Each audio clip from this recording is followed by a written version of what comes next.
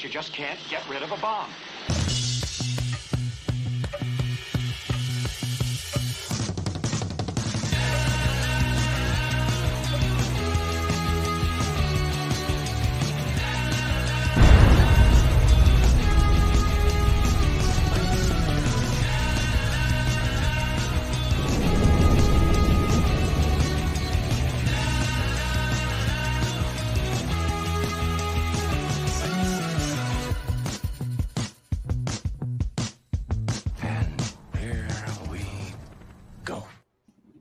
Hey everybody, it's Will. And this is Thomas.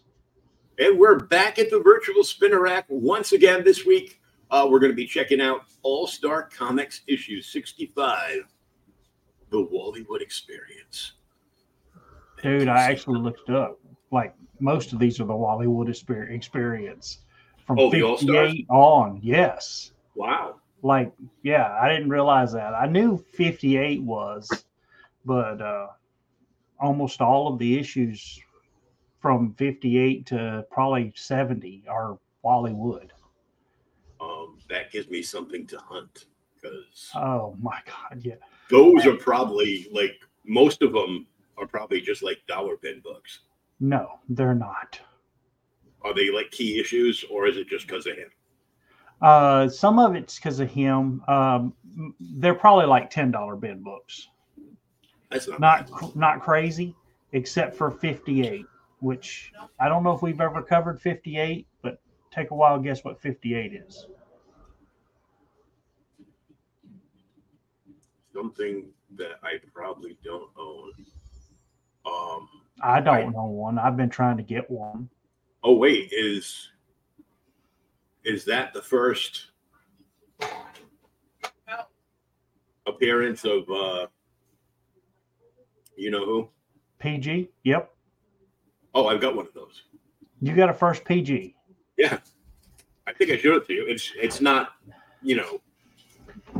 grade worthy, but oh really? He had Randy, who owns Wild Time Comics in South Attleboro, Mass. He had bought like a bunch of boxes off of somebody one day. Yeah. And none of them were like in, immaculate shape. They were all like mid to low grade. Most of them below low grade, like parts of covers missing and stuff. Oh yeah. Like that Spectre that I showed you that I had. I got some old Aquaman Silver Age books like that. Missing the top part of the cover, where they sent them back for credit. Oh yeah, they ripped the thing off and then they, it's in a pile. If you can't afford comics, here you go. You can take this. Yeah. But yeah, I had gotten that off him. I think I paid like $20 for that. And the Neil Adams Batman versus Ra's al Ghul. Oh yeah. In the desert. Batman's like his whole tunic is gone. He's got the cowl on and the scimitar is like stuck in the sand. So speaking of that, since you brought it up, I don't know if you've seen it because I know you're not actively buying anything. Do you remember, well, of course you don't remember it, but back in the 70s, early, mid-70s or something like that, they did a DC special, I think it's 24, and they did like a tabloid size, and it is that first Ra's al Ghul story where he kidnaps Robin and they fight, Batman and him fight in the damn desert with the big double cover. Yeah, is that the, was that done as a treasury? Yeah, I think it is. Hold on, let me look.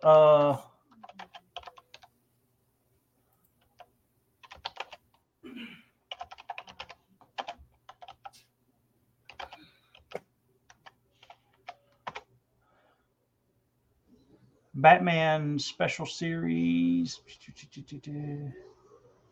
Oh God! Well, I tell you, this getting old crap is for the birds. Right. The reason I bring it up is so I'm doing my comic book order, my pre-order, right?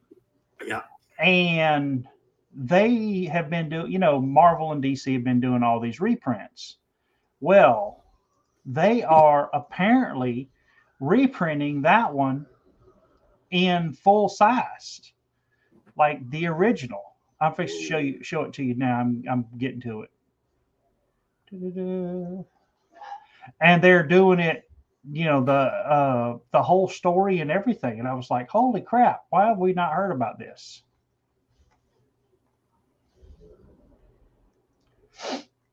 But it's going to print that whole story. Yeah, here's Detective Comics. They're doing a facsimile of Detective Comics 411. If you don't have one, Mm-hmm. I've got like a near mint copy. I don't even. La-di-da. Yeah, I don't even. Now, you'd be shocked if I told you how much I paid for it. Yeah, limited edition collectors. All right, hold on. Share screen. Wonder Screen powers activate. Yeah, Wonder Screen powers. There you go. Oh yeah. Back in 2019, when I got to meet him, I didn't want to spend the money for it. Yeah. But he had a chromium metal print of that. Really? How much was it? Like $100.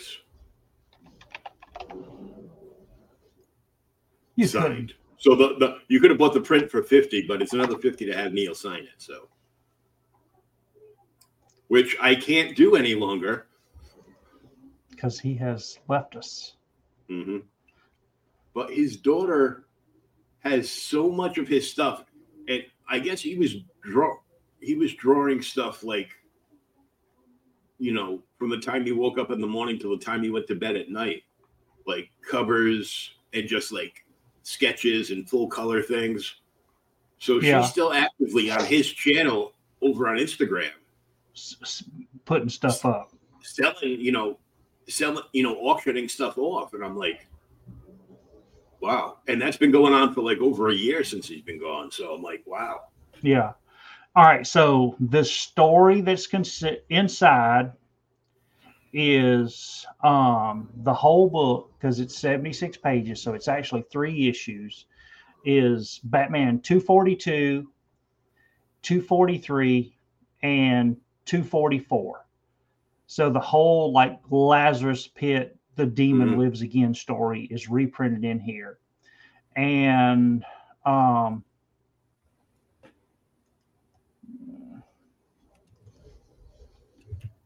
trying to get it to say, I think they're printing this big. It's going to be large. It'll be large sized. I think that's what I read, because I looked it up somewhere else, because I was like, what is, how much is this damn thing going to be? Yeah, let me go to somebody else here. Go to Third Eye. Yeah, representing 76 pages of epic adventure starring the Dark Knight in equally epic giant size. It's going to be 10 by 13. Full facsimile reprinting of the Bronze Age tabloid size. So it's going to be printed the original same size, only you'll be able to get it for whatever that price was. That hell, dude, it looks like they're already on here pre-ordering them for, oh God, here's one for $30. Come on. Yeah, so it's probably a $20 book. Yeah, it's $15 here at DCBS. It's $9. Yeah. No. I haven't seen it in a long time, but I had a 242. Really? That's cool. The RIP cover, which I remember distinctly.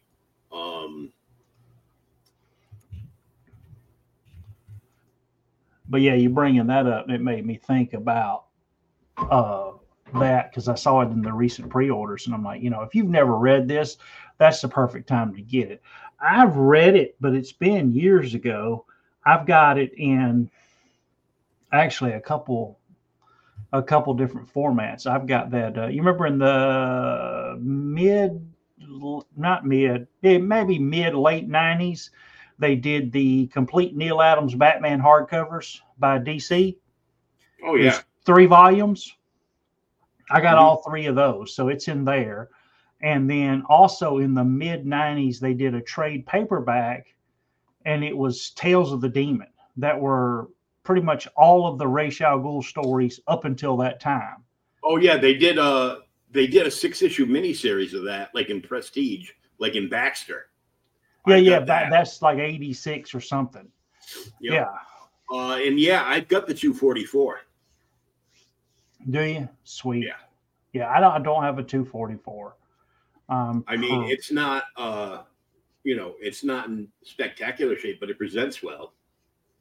And $20 is $20. Yeah, that's sometimes all that matters. Just like to that guy that said, "Can you take your teeth out?"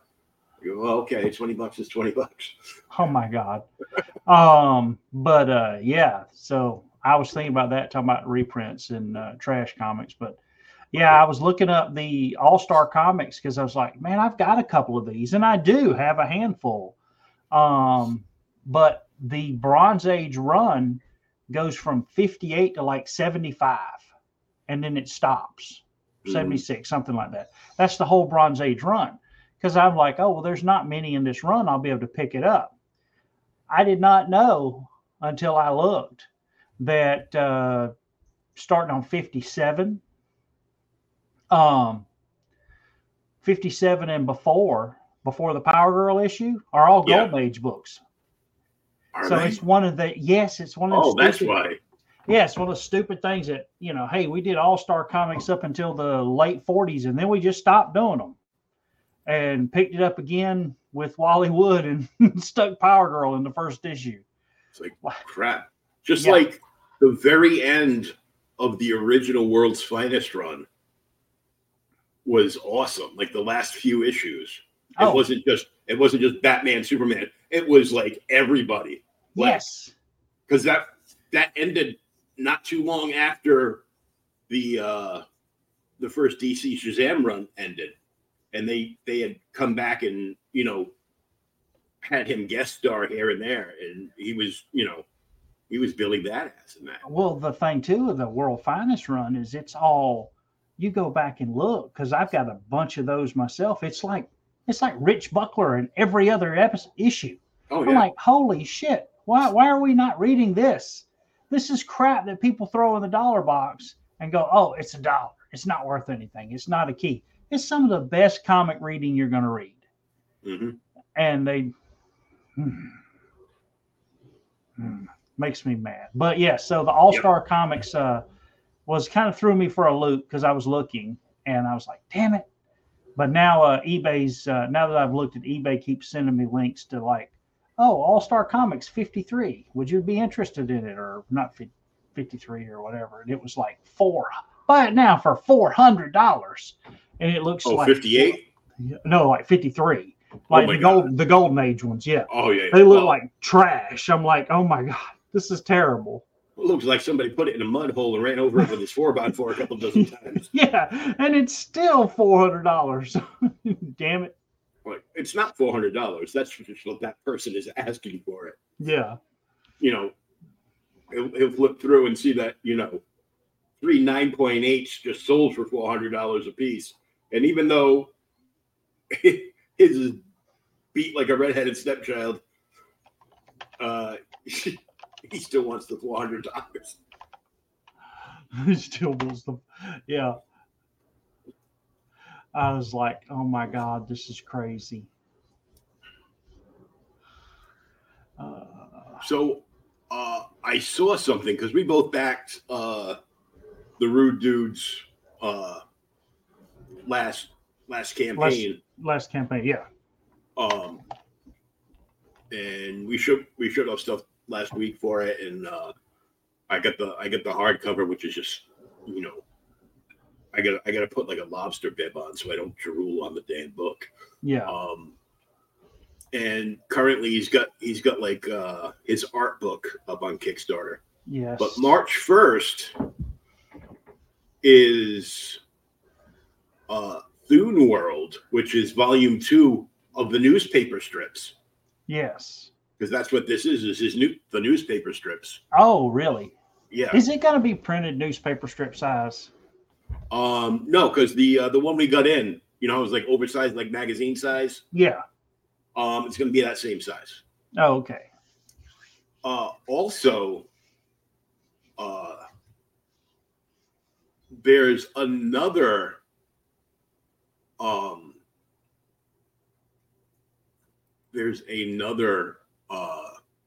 Nexus book coming out too. Not by Steve Rude. Really? But by the original scribe. Oh, Mike Baron? Baron. Yeah. Who's going to be the artist? I think it's Kelsey Shannon. Now I'm on Mike's Facebook page, and his big, not his picture that you see when he comments on stuff, but his page picture is friggin' Badger. Yeah. I think I saw they were going to re-release Badger as a trade or something now.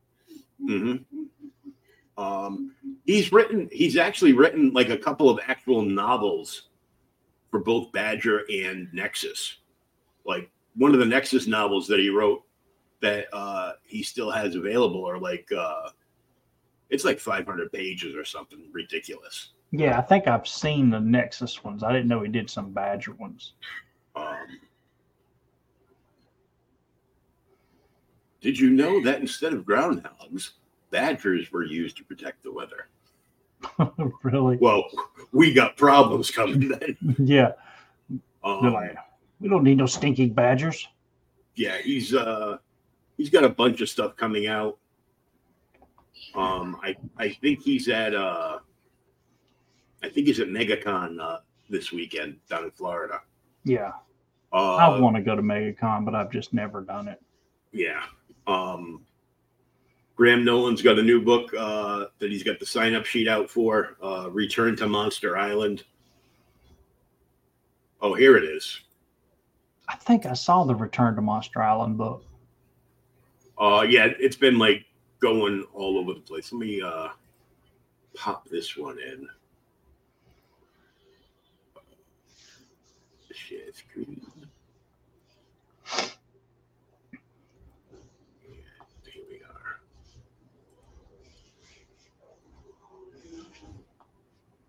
Nexus Scourge. Huh. And yeah, Kelsey Shannon artwork, Mike Baron script. Coming out through Dark Horse. All right, now I'm gonna have to look this up. When's it come? When's the release date? There isn't one yet. It's just it's a coming soon. Oh, okay. I think it's a $25 book.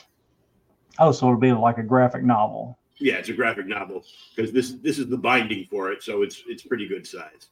Yeah. But Kelsey Shannon does awesome work, so I'd have to check it out. I mean, I don't sound terrible, but he's following the dude, so it's not going to be the dude, but it's really good art.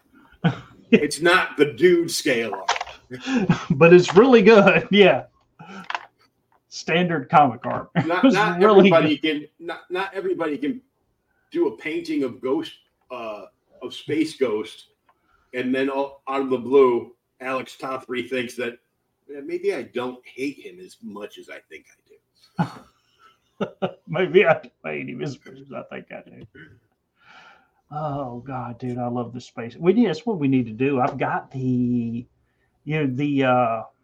my God, dude, he did it in the 80s for was it Continuity Comics? Not Continuity, Capital Comics, I think it is. Maybe it's First.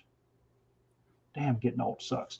The first like Space Ghost big trade paperback. Hey man. But yeah, I bought I got it for like $6. I got like the 6-issue miniseries that Alex Ross did for Space Ghost. I got that one too. Yeah, I've got the 6-issue. I haven't read it. I haven't either. But I bought it. But I bought, yeah, because it's like time to get around to reading this. So talking about junk that you buy, because one, the price is good and you got to get around to reading it. I have actually opened them and read it, but I went to my Ollie's like 2-3 weeks ago in the max of all the personal crap that I've had going on. And it said retail price $95, Ollie's price $15. So I said, I'll buy it. This is not normal. This is comics, but not normal comic books, but comics.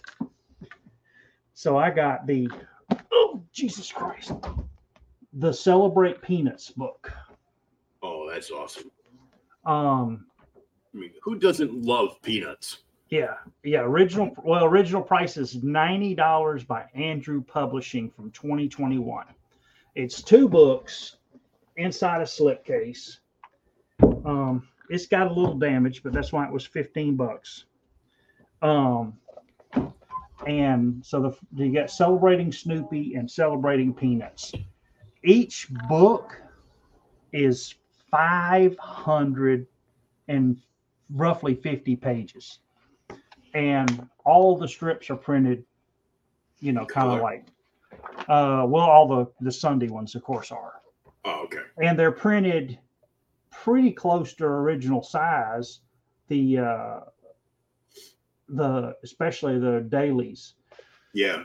But it's broken down into sections. So you of course you got an introduction, and then it starts 1950 to 59, and then you'll skip ahead 60 to 69, and they give a little brief as how the characters change.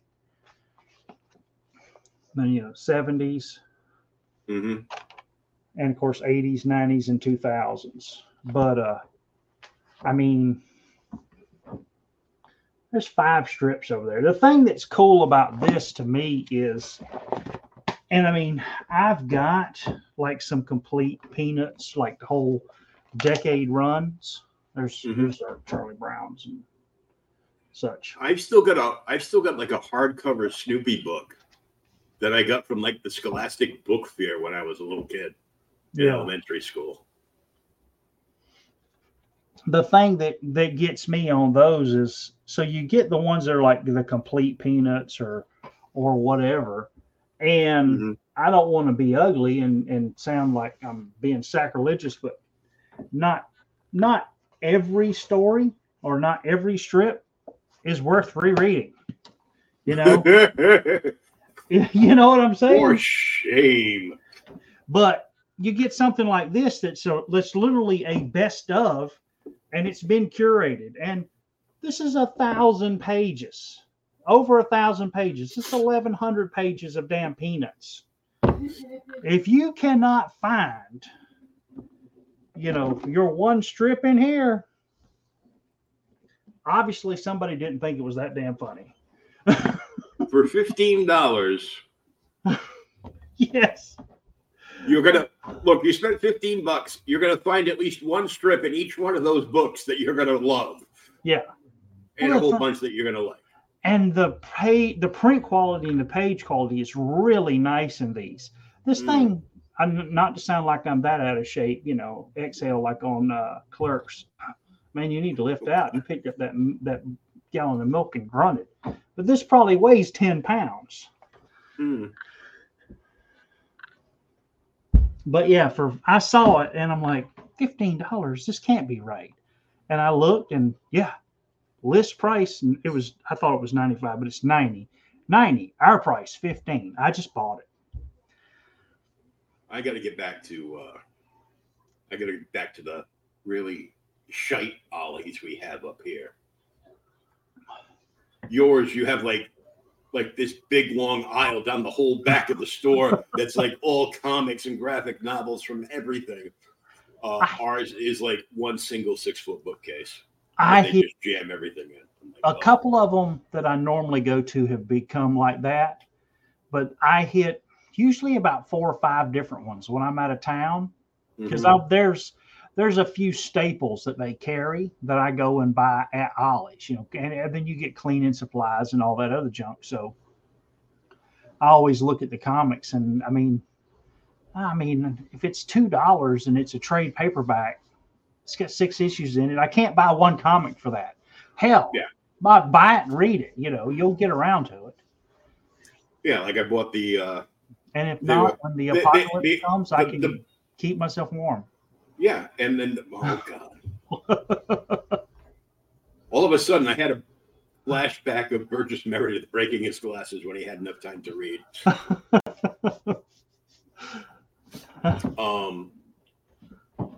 Just oh god!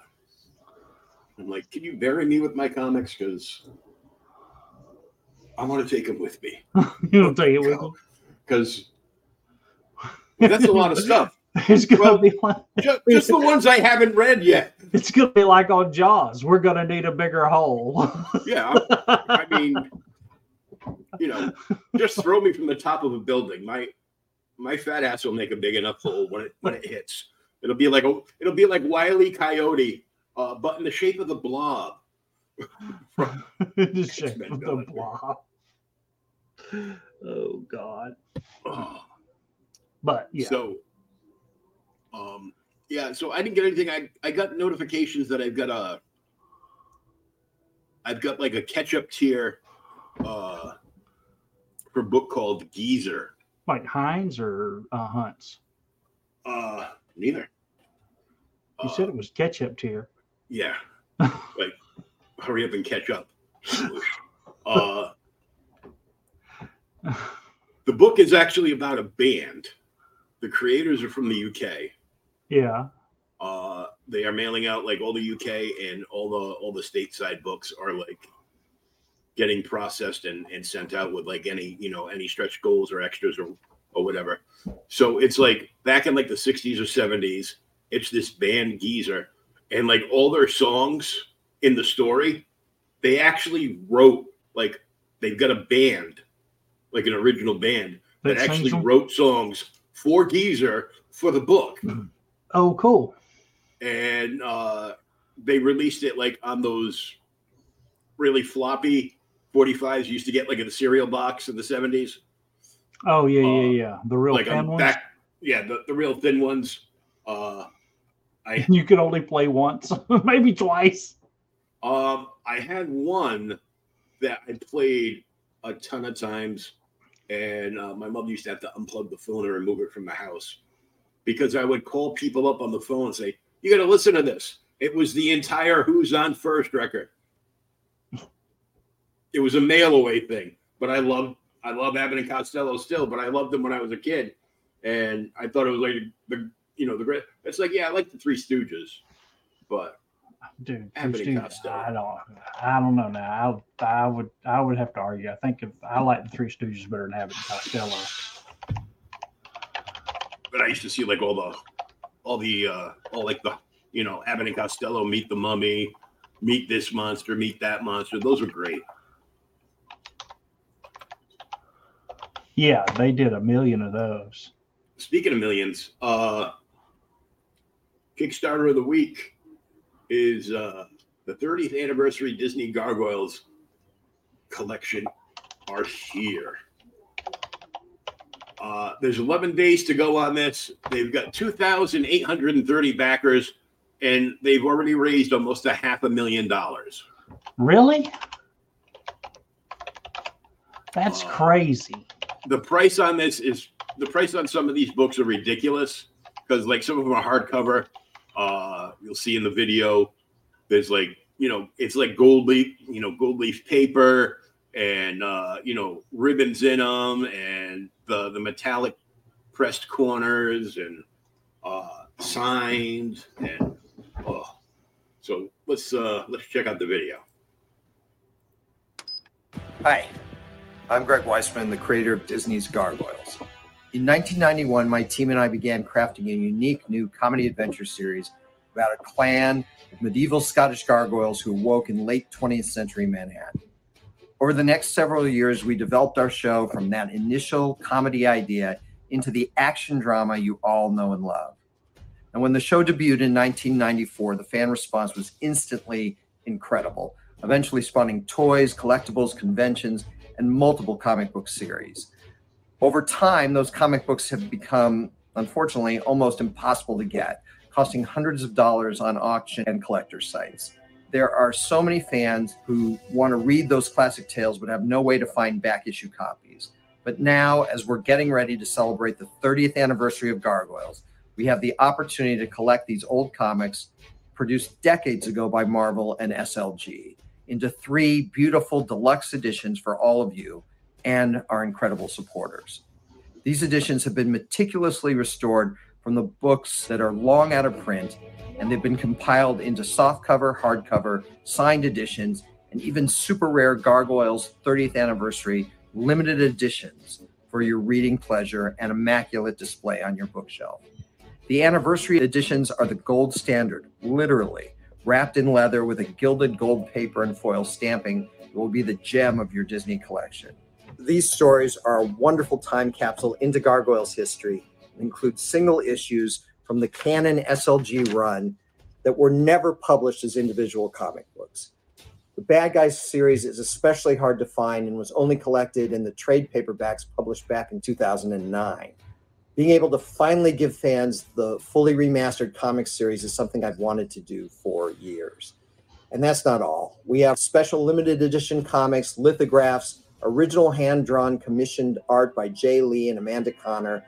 I'm especially excited to be part of this Kickstarter project because it gives Disney fans from all over the world a chance to pre-order and reserve these books and be a part of this wonderful return of Gargoyles to comics. We want all of the Gargoyle Nation to share in the celebration with us as we bring back long out of print tales and continue the Gargoyles story with brand new legends. So please let your friends know. Thank you for your continued support and excitement over Gargoyles. It's because of all of you fans that we have the chance to revisit this special series with these beautiful collections, as well as our brand new comics from Dynamite. Thanks.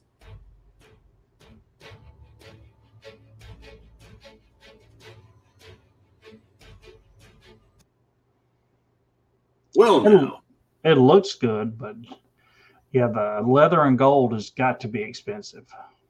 Yeah. So the first thing they've got, matter of fact, let me go back and I could just turn down. This is the 30th anniversary collection. 3 volumes, 4 unique editions. Somewhere in all these ridiculous boxes I have, I do have a Gargoyles #1 that they showed from like the original run. I don't even want to know how much it's worth because I'd probably just sell it. This is volume 1, softcover, hardcover, signed hardcover, deluxe hardcover, and the same thing. I'm sure some of that $500,000 that they've raised just about have gone to, there's going to be at least 5 people in that queue that are cover collectors and have to have one of every cover for everything. Yeah. But I find it funny that when companies, even small press like Dynamite or IDW or Scout, whoever, whenever they do a Kickstarter, they don't refer to it as crowdfunding. They refer to it as pre-ordered. You're pre-ordering on a crowdfunding site, but it's just a pre-order. Don't worry about it. It's just so it's coming out. Yeah. Whether you want to get it now or later. Yeah. So if you get all 3 of the hardcovers, which are you get this really cool looking fake treasure crate. Yeah. That the books go in. I'm like, yeah, that's cool. And it cost how much? Oh my God. Hold on. Gargoyles limited edition #1 gold foil, which is a reprint of the original one, is like $15. That's not bad. The purple foil is there's a purple foil edition, which is $15. Then there's 30th anniversary collection volume 3 trade paperback is $25. Volume 1, 30th anniversary trade paperback is $35. Volume 2 is $35. Those are the two big ones, and the third one was like, a smaller run. Yeah. And that's this a is signed one, right? The third one was. Yeah, these are the hard. There's there's it's soft cover, hardcover, side hardcover, and then the deluxe hardcover, which is these. Okay, we're talking about volume 1, volume 2, volume 3. I got you. Yeah. So these are the trade paperbacks. The Matrix here, which is like the bad guys volume that he talked about in the video. That hardcover is volume 3. That's $35. Then there's Gargoyle #1 Dynamite Series 7-pack, which is $38. So it's like, a blank purple cover, blue, which, all the colors of the rainbow, different foils, different backgrounds. Then there's the hardcover volume 1 of Gargoyles is $45, and volume 2 is $45. Then signed Gargoyles volume 3 is $50. Gargoyles J. Lee art print is $50. It's a nice print too, by the way. Yeah, the Amanda Connor limited art cover is $50. Gargoyles #1 David Nakamura limited art cover is $50. Signed Gargoyles 30th anniversary volume 1 is $70. Volume 2 is $70. Signed J. Lee's Gargoyle signed litho is $90. All 3 Gargoyles trade paperbacks are $95. Gargoyles sketch cover, original black and white art are $99 a piece. The David Nakamura metal cover is $100. All 3 Gargoyles hardcovers are $125. Gargoyles sketch cover color art is $150. All 3 signed Gargoyles hardcovers are $190. Connecting Gargoyle sketch cover set is $499. 30th anniversary signed Gargoyles volume 1 hardcover, which is this one right here, the purple one, $500.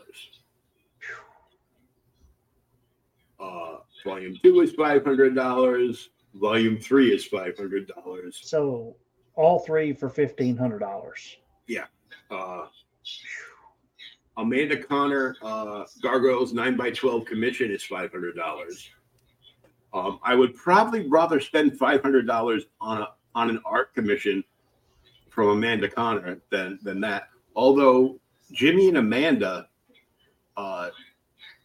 did a cover for my friend Andrew, who I got the Big Galactus Hasbro Pulse box from. Yeah. Of his comic. So of course, Jimmy did the finishes, and Amanda did like all the layouts. So there's a hot chick with a basketball shaped badonkadonk on the cover, and that's where Andrew decided he was going to sign his name to me. Damn it! It was on the right cheek. I'm like, great. Signed and remarked Gargoyles Gilsey is $1,000. The 30th anniversary treasure chest Gargoyles set is $1,500. So it's like, well, if they're paying $1,500, we might as well give them this fake what they think is like a plastic chest, which is probably just like a put it yourself together cardboard box with with nice printing work done on it. Yeah. For $1,500. J. Lee Gargoyles 9x12 commissions are $1,750. All three Gargoyles hardcovers are $140, and that's the end of that. Yeah, that's some big money. I didn't realize there were that many Gargoyle fans out there. I have 2 of the NECA figures, which are like amazing. Yeah, I've seen the NECAs. They're cool. But the Goliath's dog actually comes with an extra piece for Goliath, because if you remember the cartoon, at some point, if he had his wings folded down, it would basically be like him wearing, a Batman's cape. Yeah. Like his wings fold into like the cape. Yeah. Well, the cape comes with the dog, so you have to buy the dog to get the cape. The dog himself is not anything to write home about. It's a decent sculpt, but it's nothing to write home about. But you're buying the wings and getting the dog. Yeah. Oof. Well, at least that dog won't shit all over my floors. Hi, Harley. Good thing we named the dog after a villain. It just seems apropos. She gets mad, growls, and barks at me, and drops the landmine. But yeah, it's cool looking, and some people have more of a fondness for gargoyles than you. Yes, obviously. Obviously. You're like, it was okay. Yeah, they're not the target audience for this one. I am not the target audience. And I'm like, and I mean, if it was cheap enough, and it was like, but if you buy all 3, get it for this. Like, if there was a deal to be had, there's no deals to be had, because this isn't just Dynamite. This is Disney money through Dynamite. Yeah. So it's like, well, we're losing our shirt on everything else. We've got a built-in audience of Disney heads out there that are going to buy this stuff, no matter how much it costs. Yeah. Oh yeah. If they want to do something cool, do us a damn Incredibles comic book. Yeah, really. I mean, I'm telling you, I'd read that crap all day. It'd be a lot more fun. Yeah. Just imagine the Incredibles in comic book form would basically be like a comedic version of The Boys. Maybe. To an extent. Just the way the dynamic interacts and stuff. Yeah. But, so, all right. Let's get this Wally Wood book up here. Let's get this Wally Wood book up here. And I pulled a William. There it is. Yeah, it's in the middle of the storyline. Yes. It's actually the end of the storyline, thank God. I was like, damn it. Can you see it? Well, yeah. Well, we're just going to tell you right now, anybody watching this or listening to this, we're about to give you Wood. Wally Wood. He is so good, man. People just don't. They don't.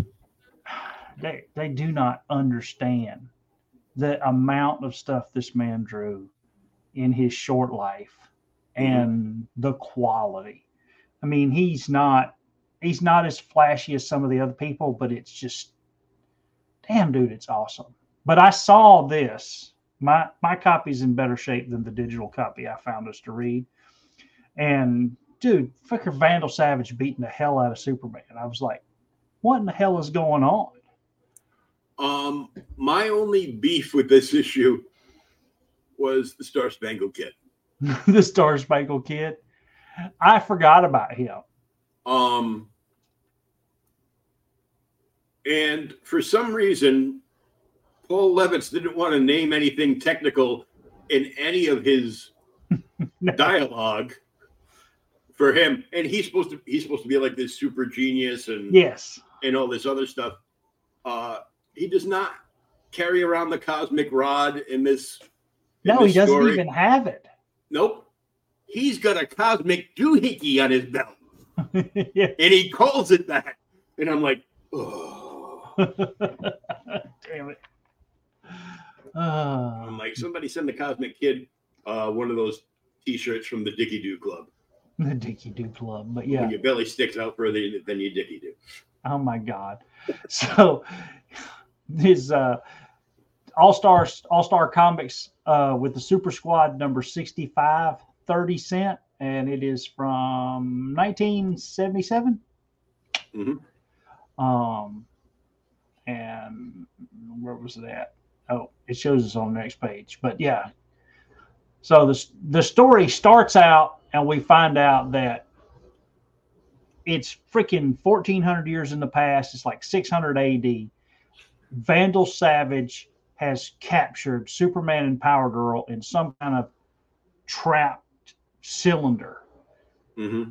And they're in the castle at Camelot. So they're there with King Arthur. And they can't. And I was like, cool. And then they take off from Camelot. I'm like, we missed the best part. We missed the squad at Camelot. Yeah, it's in the issue before this. I did not know that. Damn it. I do love the gray-haired Superman, dude. It's yes. Oh my God. Which was my beef about that new set where McFarlane jacked his prices up to $40 a figure. Yeah. For the Crisis figures. He made a Superman and the body on it, the sculpt for the body was like really good. Yeah. But the head is just, Terrible. Average Joe constipated face. And I'm like, this is supposed to be Crisis. The big thing about Crisis is it took everybody from the Golden Age on through. Yes. George Perez drew every single character that had ever appeared in an issue of DC Comics, no matter how obscure.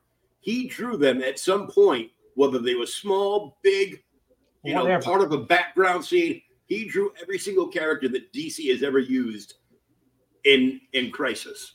Yeah, it's like 8,000 characters or some craziness. It's it's ridiculous. Yes. And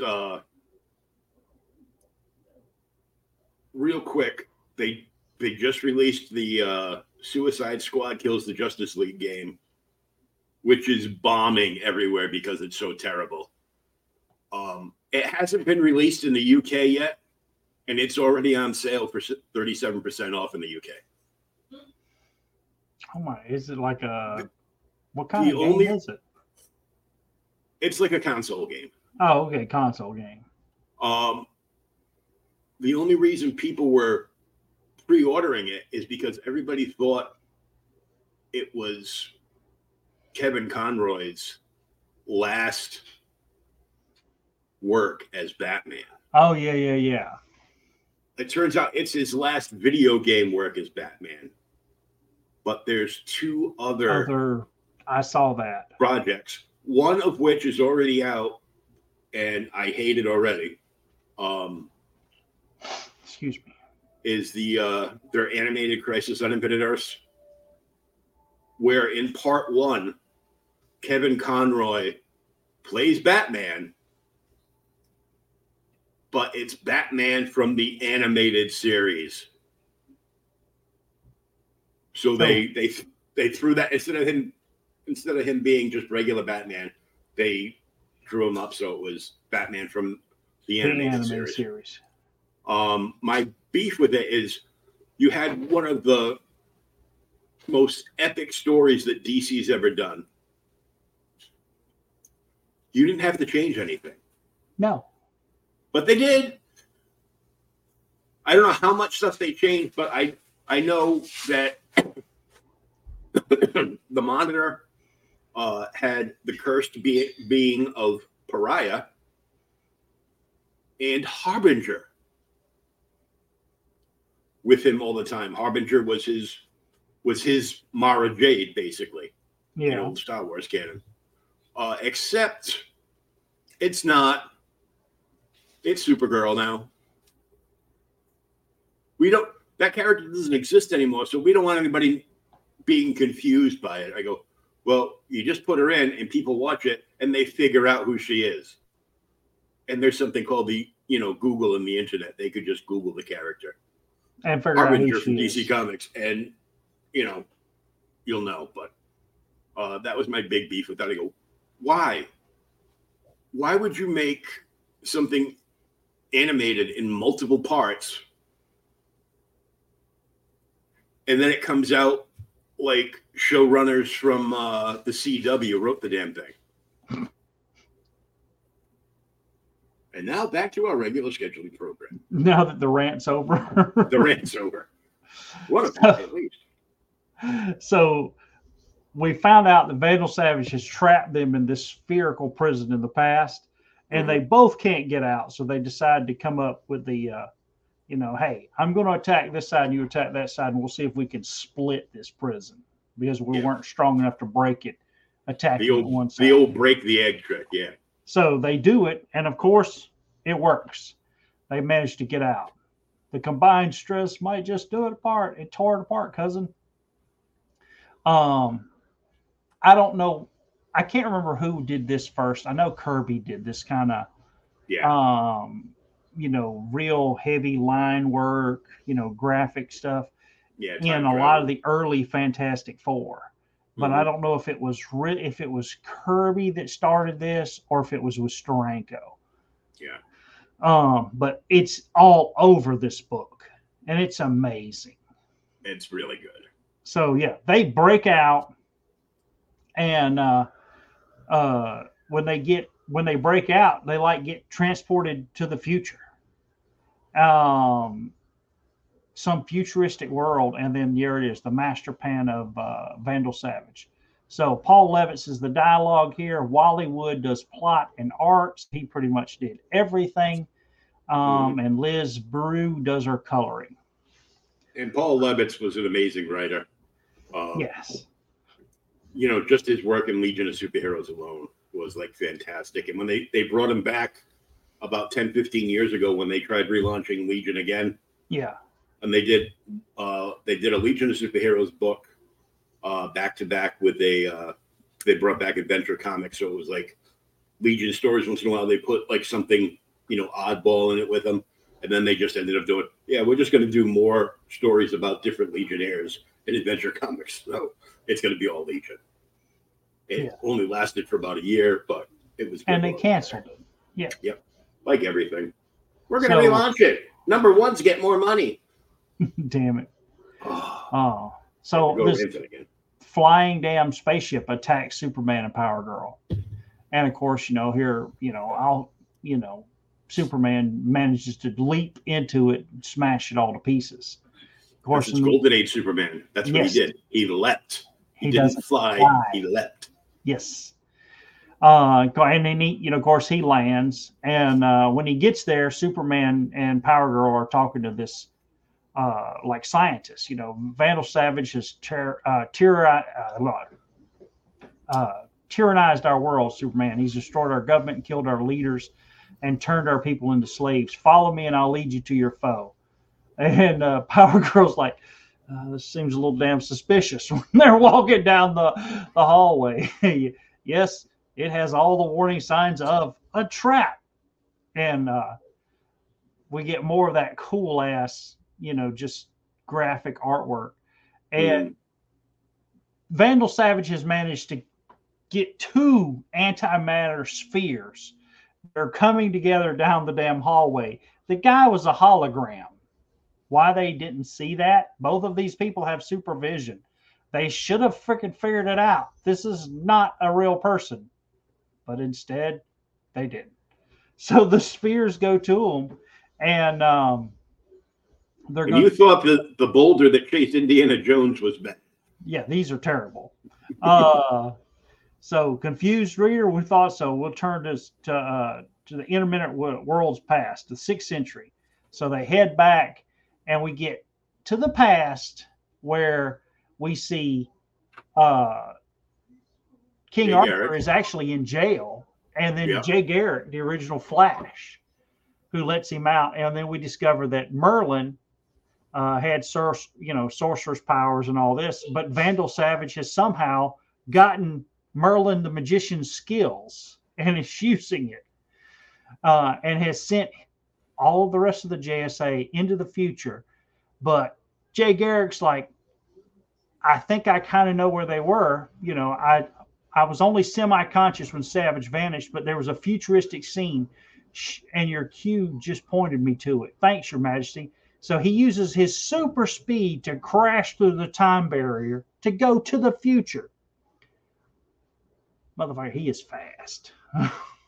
Mm-hmm. Excuse my language. The fastest man alive. And he just shows up in the future. But even he doesn't know exactly where they are. So it's like he's having to go into the future and stop and see if they're there and then move again. Meanwhile, in a haystack. Yes. Meanwhile, Superman and Power Girl are stuck between these two damn spheres of antimatter, and they're getting dizzy because it's draining their powers, and they finally just say, screw it. They break through the wall. And the spheres do crash together and damn near destroy the castle. And at this point, our villain finally shows up. Damn big ass holographic projection of his head. Vandal Savage, I've been with you since you first arrived here and shall remain until your dying breath. And of course, with his projected image, he does have electric powers here. So he zaps Power Girl and captures her. So farewell, Superman. I'll finish you off later in another place in another manner. For in my 50,000 years of existence, no one has accused Vandal Savage of being unimaginative. So he captures Power Girl and takes her ass off.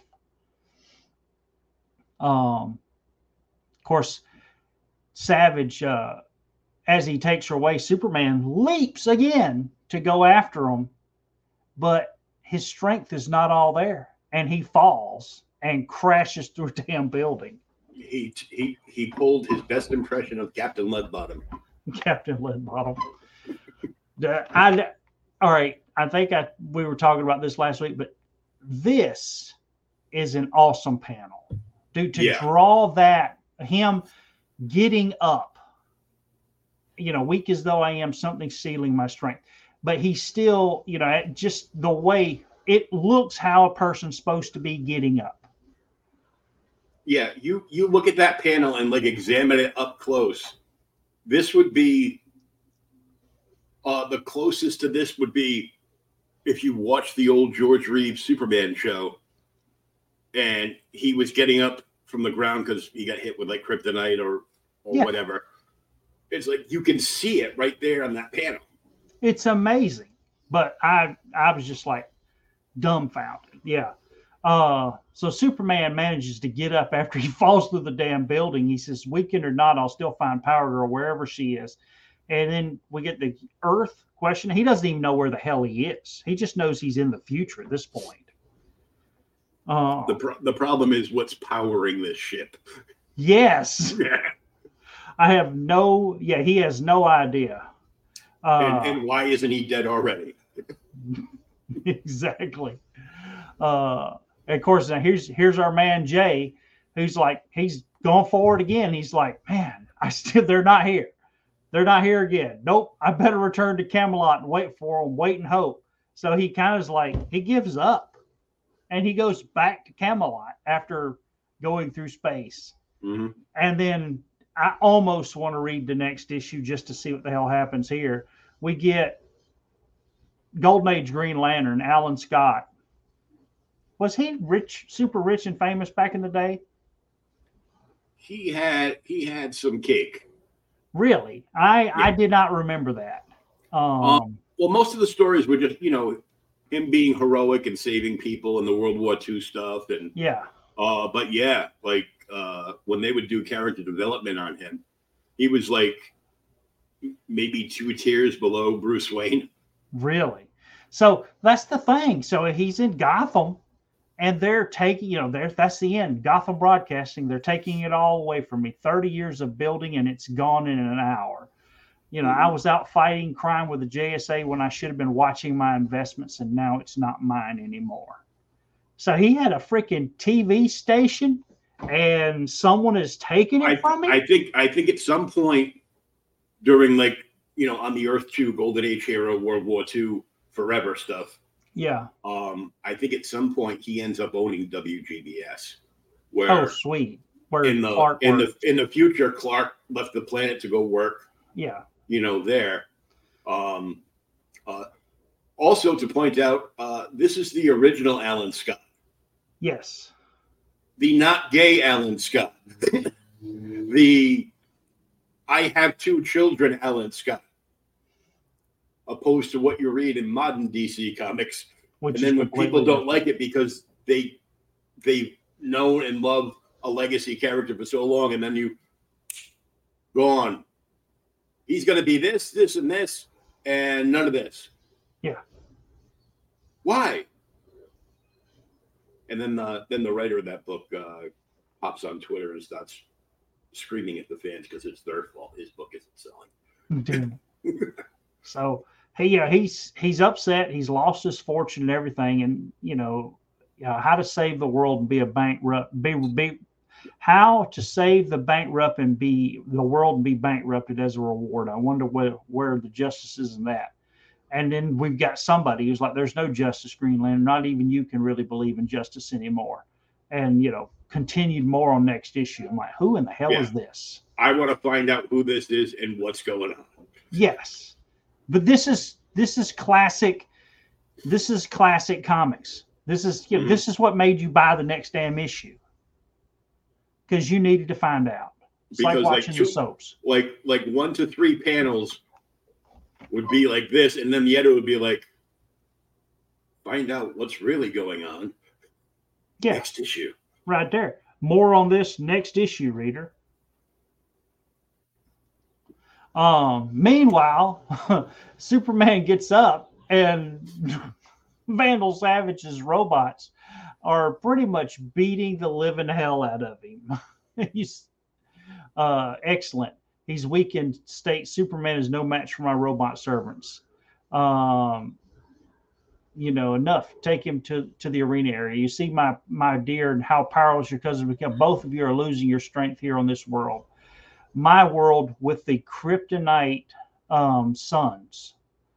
So somehow the suns are giving off a low-level kryptonite radiation. Not just one, multiple. Yeah.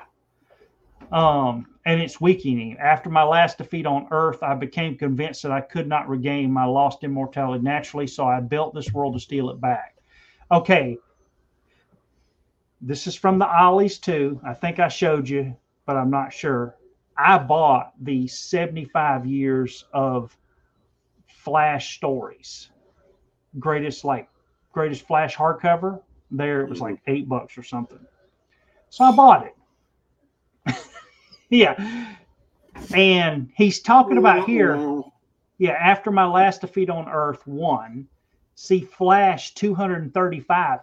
Flash 235 is reprinted in that book. I actually am going to read it next because at the end of that book, like a meteorite or some crap crashes into Vandal Savage from like the Justice League cartoon where he gets pulled up and Wonder Woman's like, take his ass away and he can't die. Apparently he damn near dies. So yeah, I can't regain my immortality. So I built this world to steal it back. A pity you can't stay awake to appreciate my scheme. But then I couldn't calculate on how a strong effect the kryptonite would have on you. So she's weakened as well, and she's here. And we discover that his damn machine that he has above her is actually siphoning off her power and sending it to him. So not only has Superman been weakened that way, Vandal Savage is stealing Power Girl's power. Yeah. And he wakes him up in the arena. Welcome back to the land of the living, Superman, for the last time. Vandal Savage, at last I found you. No, Superman, I found you and brought you here to my world where your strength is sapped by the very air. And now that you're weakened to the point of an ordinary mortal, I'm going to steal your superhuman life force and use it to restore my immortality. He's going to take Superman's power, somehow make himself immortal. And then this is a badass fight. Dude, he even does a flying Kirk kick. Mm-hmm. That's classic. Yes. And of course, Merlin is here. He's watching, in some kind of like magic mirror or something.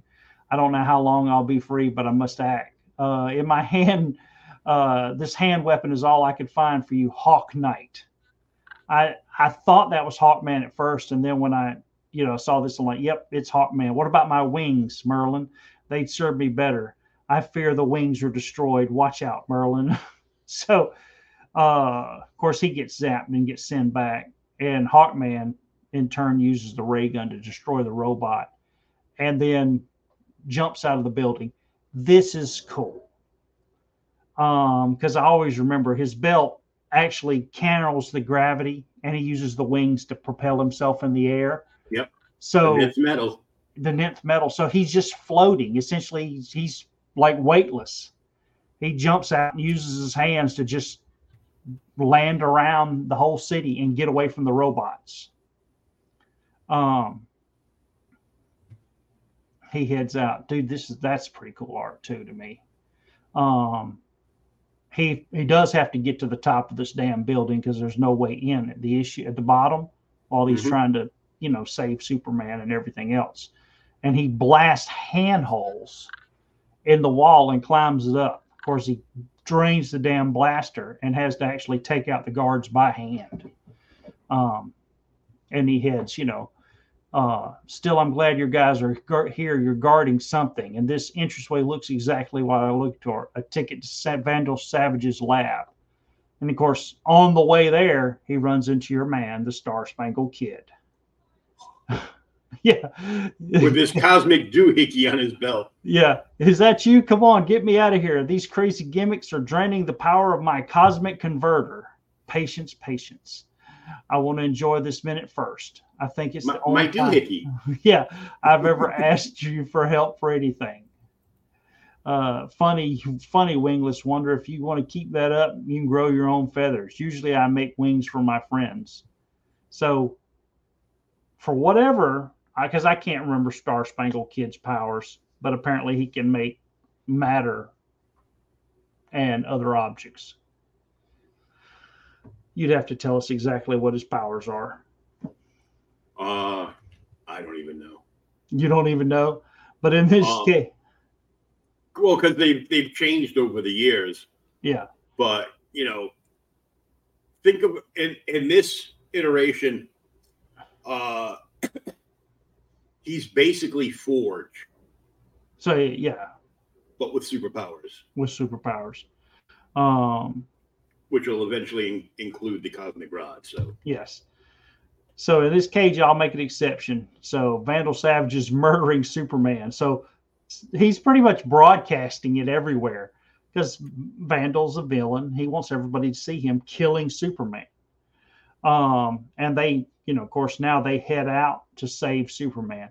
Dude, this is a cool scene too. They're not there, but you can see him leap into action as Superman's getting the hell beat out of him. Oh, yeah.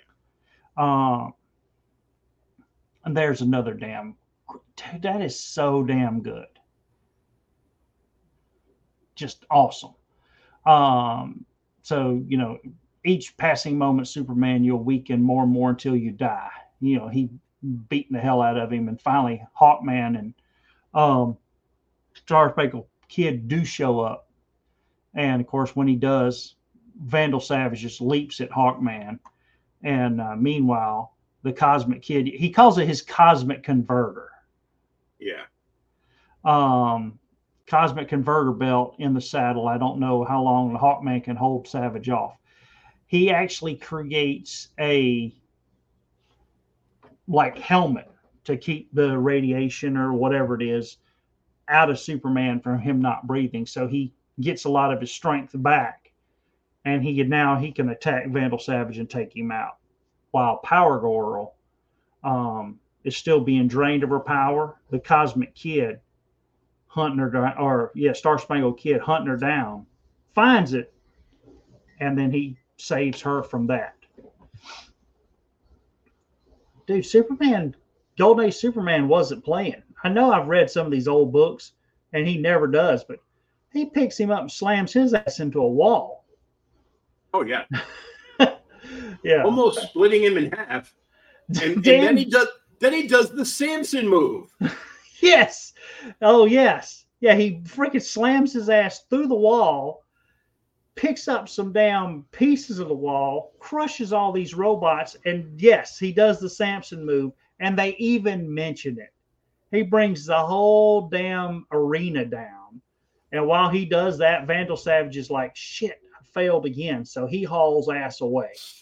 My plans have been ruined by these meddling fools. You haven't won yet, Superman. When I reach my control panel, but he never does. This is another thing. I'm like, what the hell? Why? This is like why I was looking them up. I wanted to read the next one. Vandal Savage is trying to get to his control panel to stop Superman and everyone, and somebody just like shows up, kind of zaps his ass or something, and pulls him into this black hole and disappears. Yep. Yeah, that was an incredible rescue Savage pulled off. And Superman's like, I don't think it was planned. Those strangers seem to drag Savage through that warp. I don't think we'll be seeing him again. I'm more interested in seeing Home again. Let's get back to Camelot, pick up Flash and Shining Knight, and close the books on this mess. And then here's another dang prologue. Catman shows up, and he's going to talk to, was it Dr. Midnight or Hour Man? I saw it. Didn't you Hour say Man, it? I think. Yeah, I think it's Hour Man. And he just zaps his ass. Yeah, I'm like, and it goes into an Injustice versus the Justice Society story. Yes. And I'm like, I think there's three issues that. Where did Bad Hour Man come from? And I'm like, you know something's up because right next to him is the Icicle. Yes. By the Injustice Society. And poor Catman hasn't really got any powers other than he can beat the hell out of people. And the best thing about Catman is when they use him in animation, that it's the CO from what's that war movie? The gruff guy. Stanley Kubrick war movie. It's Arlie. Full Metal Jacket. Yeah, Arlie Ermy. Yeah. He's the one that they got to voice Wildcat, which is perfect. Yeah.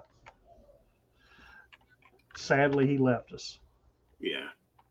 But I started looking them up after I finished reading this issue. So I'm like, I need to read the rest of these because this is an awesome ass run. Oh yeah.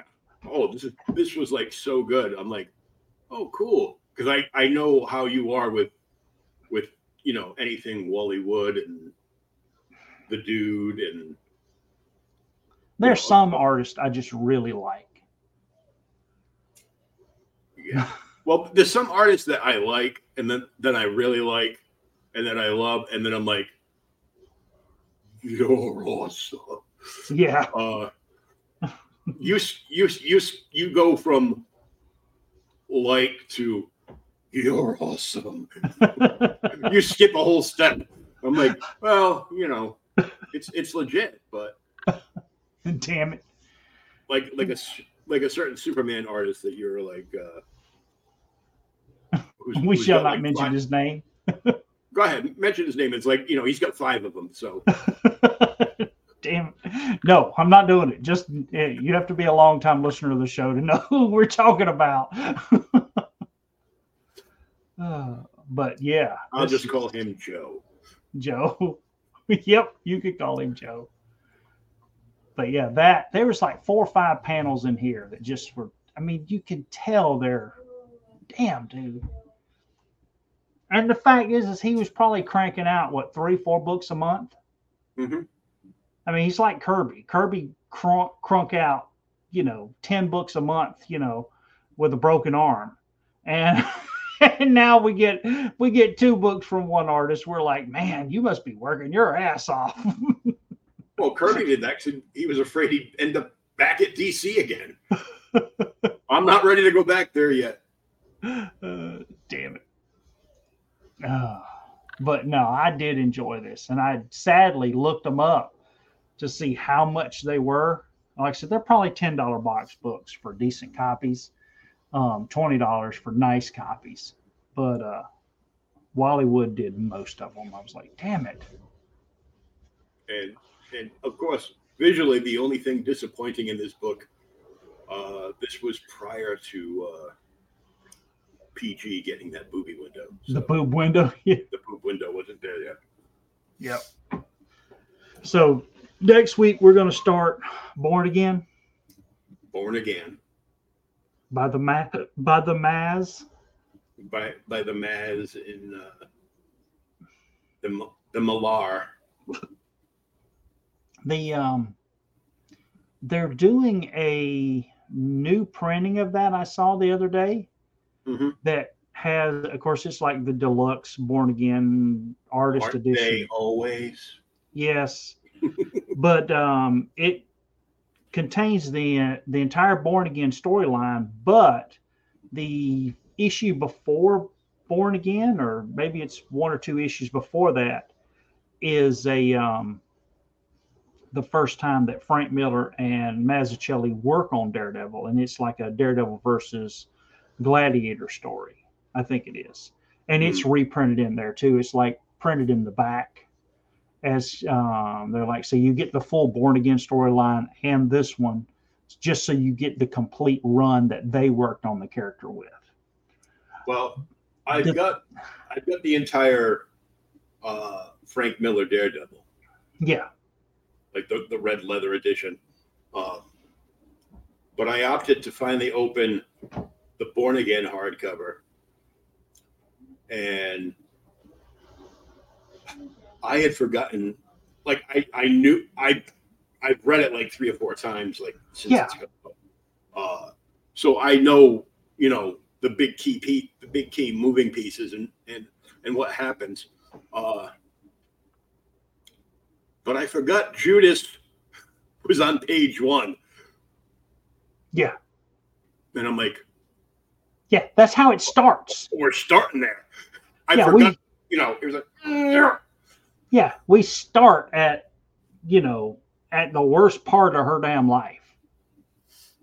Mm-hmm. But it's and the art's just so amazing. Mazzucchelli is great. The thing that gets me though is, as great as Born Again is, and it is probably the best Daredevil story written, is the Denny O'Neil Mazzucchelli run before that. Yeah. Which people don't talk about. They're always in dollar boxes, $5 boxes. And they are freaking amazing. My favorite, one of my single favorite comics of all time, which we did on like the second podcast we ever did, like 10 years ago, whenever we started, was Daredevil 220. Mm-hmm. The one with Glenn in it. Yeah. With Heather, where she hangs herself. Well, actually, she doesn't hang herself if you read the book, but that's in that run. And, there's a signed copy on eBay now I've been watching. I'm thinking about picking up. It's signed by Jim Shooter for $19. It's near mint. Yeah. Yeah. It almost costs as much to ship it as it does to buy the book. It's like $10. I mean, it's for shipping and handling, but I'm like, why? I mean, why do people just skip that crap over? I just don't get it. Mm-hmm. Spectacular Spider-Man. We have never read an issue of Spectacular Spider-Man on the show that I can remember. Ever. Did we? Which one? Oh, no, the Santa Claus one. The Santa Claus one was amazing, I think. And like issue 4, like the first Spectacular story with Vulture. Issue 4 and 5. Okay, so all right. Well, we read those, but that's it. But those are always thrown in the damn dollar boxes. Mm-hmm. And if you get in there and read it, the art is all amazing. And then the thing is you've read the Sin Eater storyline, right? Oh yeah. Yeah, where Sin Eater kills is it Betty Bryant he kills? Mm-hmm. Yeah, because he just shows up in the office looking for J. Jonah Jameson, and Betty's there. She's just an innocent bystander, and he blows her ass away. And Spider-Man just goes off the deep end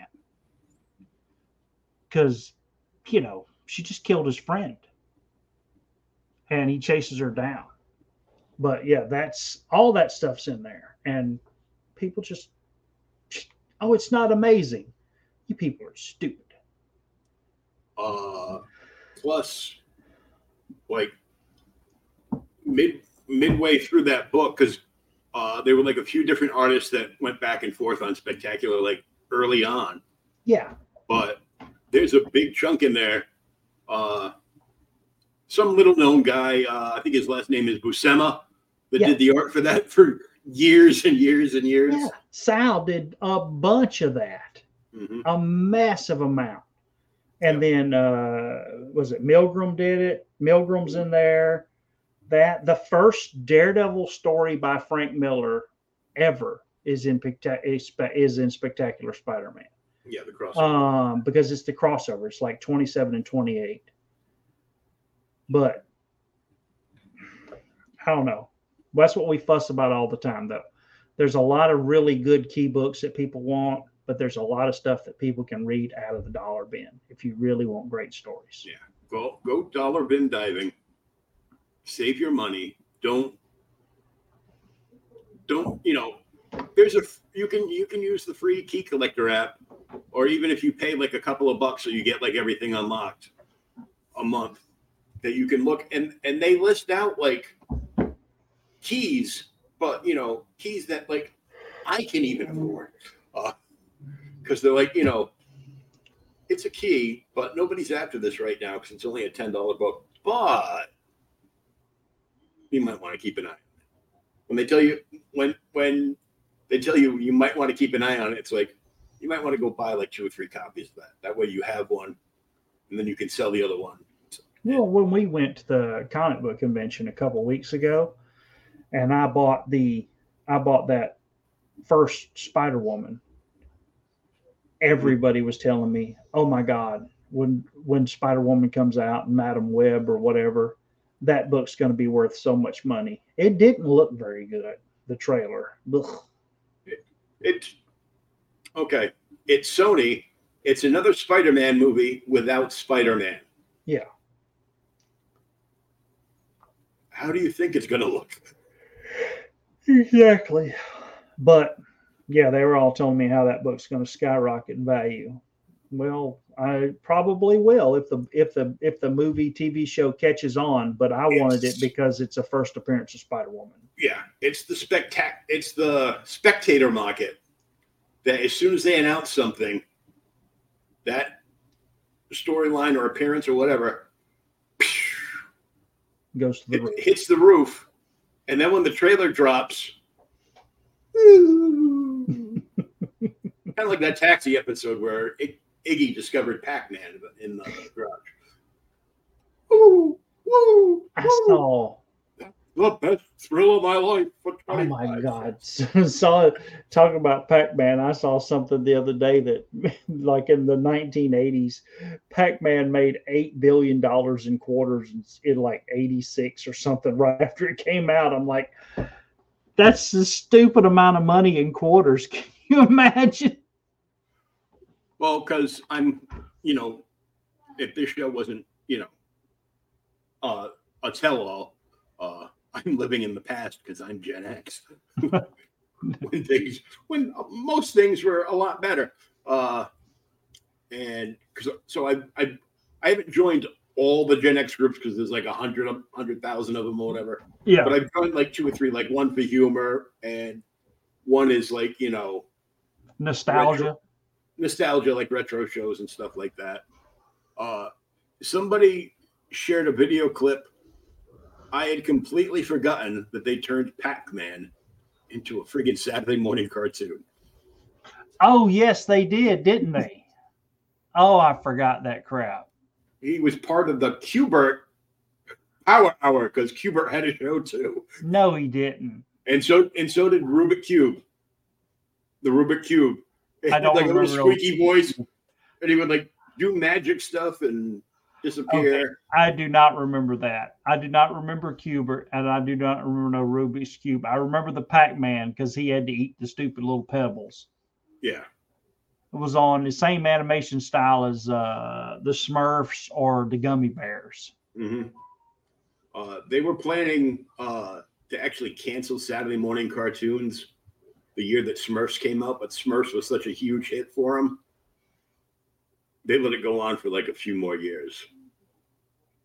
I can still feel the knife twisting in my back that first Saturday morning with the big bowl of Fruity Pebbles,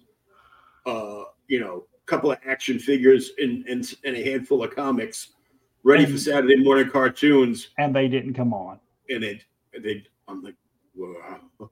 Huh? Thank God we had UHF channels, all three of them. So at least we could, like, that's when I got big into the spaghetti westerns because there was nothing else to watch. So you watch a couple of spaghetti westerns, like, Rifleman and, High Chaparral or, whatever. Well, and see, then we go out and play. We come back for lunch, and then we would either all pile into one person's house or another right after we all went home for lunch to watch the Creature Double Feature. The Creature Double Feature. I was talking to somebody the other day, and we were talking about old cartoons and this kind of stuff. And I said, the thing that's got you is on Saturday mornings, they'd always show the new cartoons were like from 10 to 12. You remember? And then from, say, 5 to 10 was the old stuff. And they would progressively get newer as it went along until you got to the brand new, and then at 12 o'clock was like Spider-Man and His Amazing Friends and the Incredible Hulk hour. It was like the last damn show. So you had to be there to that. But I said, what I always got is I had to get up at like 5 o'clock in the morning to sneak down to start watching, to watch Johnny Quest. Like 5 o'clock would be Johnny Quest. Yes. For me here too. And 6 o'clock would be Speed Racer. Speed Racer, yes. Name one cartoon that didn't hold up well through time. Speed Racer. Still has the coolest car next to the 66 Batmobile. And a couple of people have actually built the car. Like they've got like the arms that bring the buzzsaws like out of the front. And I'm like, it was still the coolest car. I've got one of the big ones like this of the Mach 5 because they were making figures for it before they released the really bad computer generated movie, which was like trash. I didn't get the Racer X one, secretly his brother, his dead brother, Racer X. Yeah. But I got the Mach 5 like that. I got small die cast ones like 5 or 6 inches long of Mach 5 and the Racer X car. But the big Mach 5,